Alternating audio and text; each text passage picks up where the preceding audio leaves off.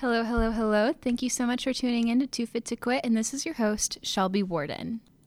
So in a previous episode, I really emphasized finding your why and finding that thing, that experience, whatever it may be, that drives you to do better, whether it's working out or just in life in general. And I am going to be diving into my why, and just a little heads up, this is very personal, this is very real, raw, and I'm putting myself in a vulnerable position with this because I trust my listeners. I trust, this platform to speak to somebody and to show someone that, you can constantly grow. And that's what this whole point is, using your why to drive you and to create that discipline that I previously mentioned in another episode. So I'm not going to make a long introduction because this is just going to be a real, personal, vulnerable story of my why and what drives me. So growing up, my mom raised me as a single parent, and although she had a crazy hard work ethic and my family was always there to support her and give me what I needed, she also was an addict. And I know that there are so many people out there who have had to face addiction or have had a family member face addiction, and it's so hard to watch someone that you love go through that because in a lot of situations there's nothing that you can do to stop it.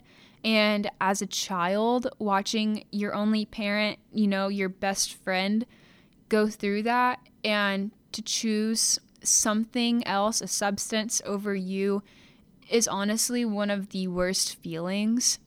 And it's something that I'm not going to go into a whole lot of detail, but I was put in situations that no child should have to go through. And I had to face questions of, why do I have to go through this? Or why is she doing this? Or why am I not enough? And it was something that constantly I had to feel, and I had to really try to block out in a lot of cases. And, the situations that I was in, sometimes she didn't recognize that her child was hurting or her child was going through something, because with addiction, their mind isn't on everything around them. It's on getting the next fix. And that fix was so hard for me to ever come to terms with. And even to this day, it still kind of is hard because for so long, I wanted her to want me as bad as she wanted that next high. And it hasn't happened. It didn't happen. And that was hard for me to grow up with. And it was so hard once my sisters came along because we have a big age gap. So the age gap is 10 years, 14, and I have two twin sisters who are 15 years apart from me. And that, when they came along, that was whenever I knew that I never wanted them to have to feel, to go through, to experience any of the trauma that I had to go through, or to ever have to ride that emotional roller coaster that I did.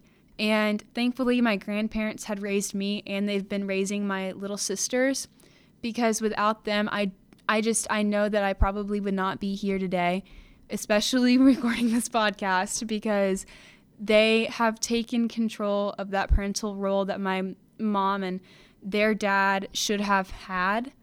And they've taken it, they've sacrificed things to take care of me and my sisters, and it's just something that I'm forever grateful for because of how selfless my grandparents are. And with that, my grandparents instilled these values of putting my faith first and my academics and, becoming someone. My grandpa used to tell me a few little sayings, and one of them was, be somebody, not just somebody.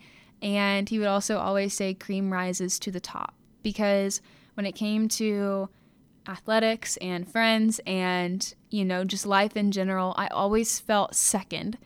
And I never felt like I was enough. And I think he noticed it. And, that cream rises to the top really just means that, a good person never goes unnoticed.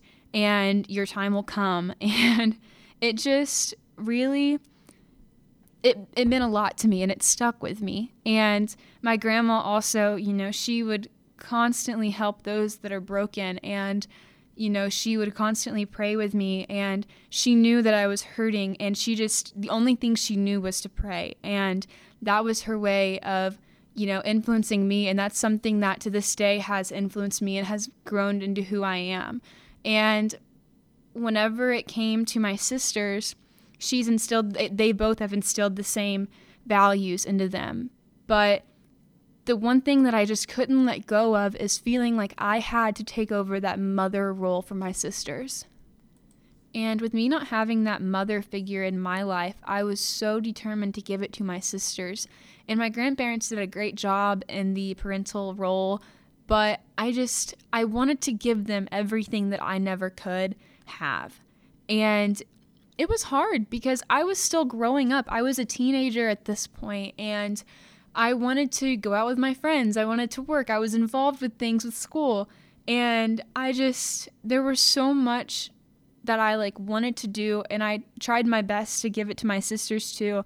But I remember people telling me I was selfish, or I only cared about boys or my friends or whatever else, and I was always gone. And I really tried to, maneuver through having that high school experience and also be there for my family, because it wasn't a standard family, and my grandparents and my sisters needed me just as much as I needed them. And it was hard because I wanted so badly to give them absolutely everything that I could. And I would constantly be hard on myself because I wasn't doing enough, or I wasn't home enough, because I fed into it. I fed into the selfishness that I was told. And it's one of those things where I would feel selfish for doing something for me, but it was something that I needed to do. It was something that I needed to go through. I needed to have a high school experience. I needed to make mistakes or whatever else.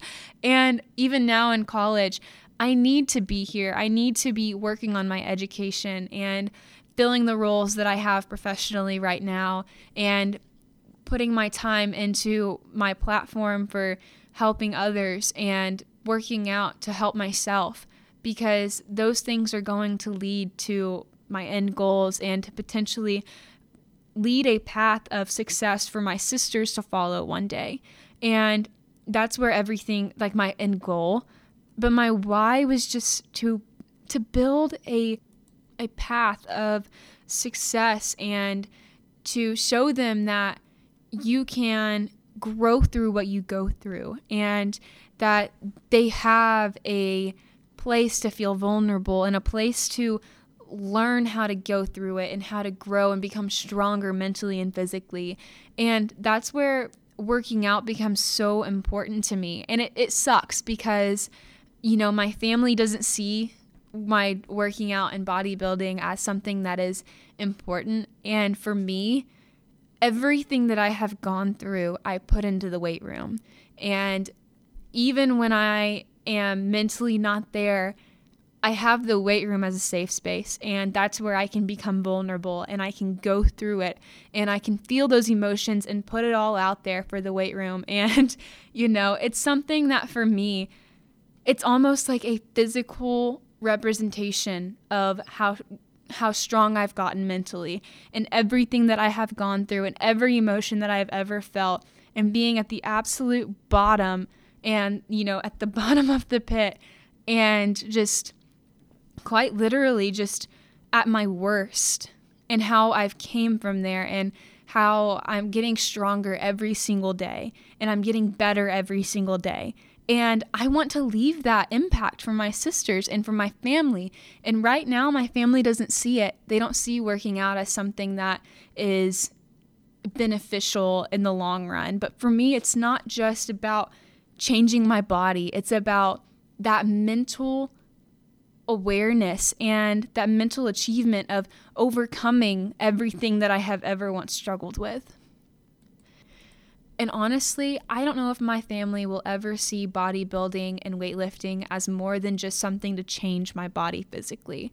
And I hope that one day they understand and they see that bodybuilding to me is where I find peace, and it's where I overcome trauma, and it's where I become a better version of myself. And it's something that I have grown mentally with, not just physically. And it's something where I appreciate my body. I appreciate the chances that I've had on earth. And I'm so thankful that I'm here today and that I'm able to lead by example for my sisters and to give them the path of being successful through the trauma that you've grown through. And that's all I want. And it's not just me wanting to be a protective big sister. It's me wanting to be the person that I never had.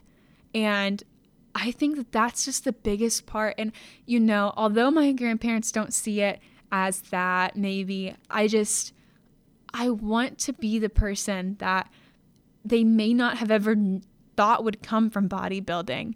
But I do know that the minute that I step on stage this October, I want to be that example of every goal that you create has an outcome, and that outcome is so worth it, because that minute I step on stage, that's not me stepping on stage and showing off the hard work that I've had. That is me showing off everything that I have went through and everything that it has made me become.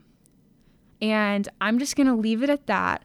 I hope you really liked listening to my why and my story and my life and just me kind of getting vulnerable with you all. And I just hope that you remember that you are too fit to quit.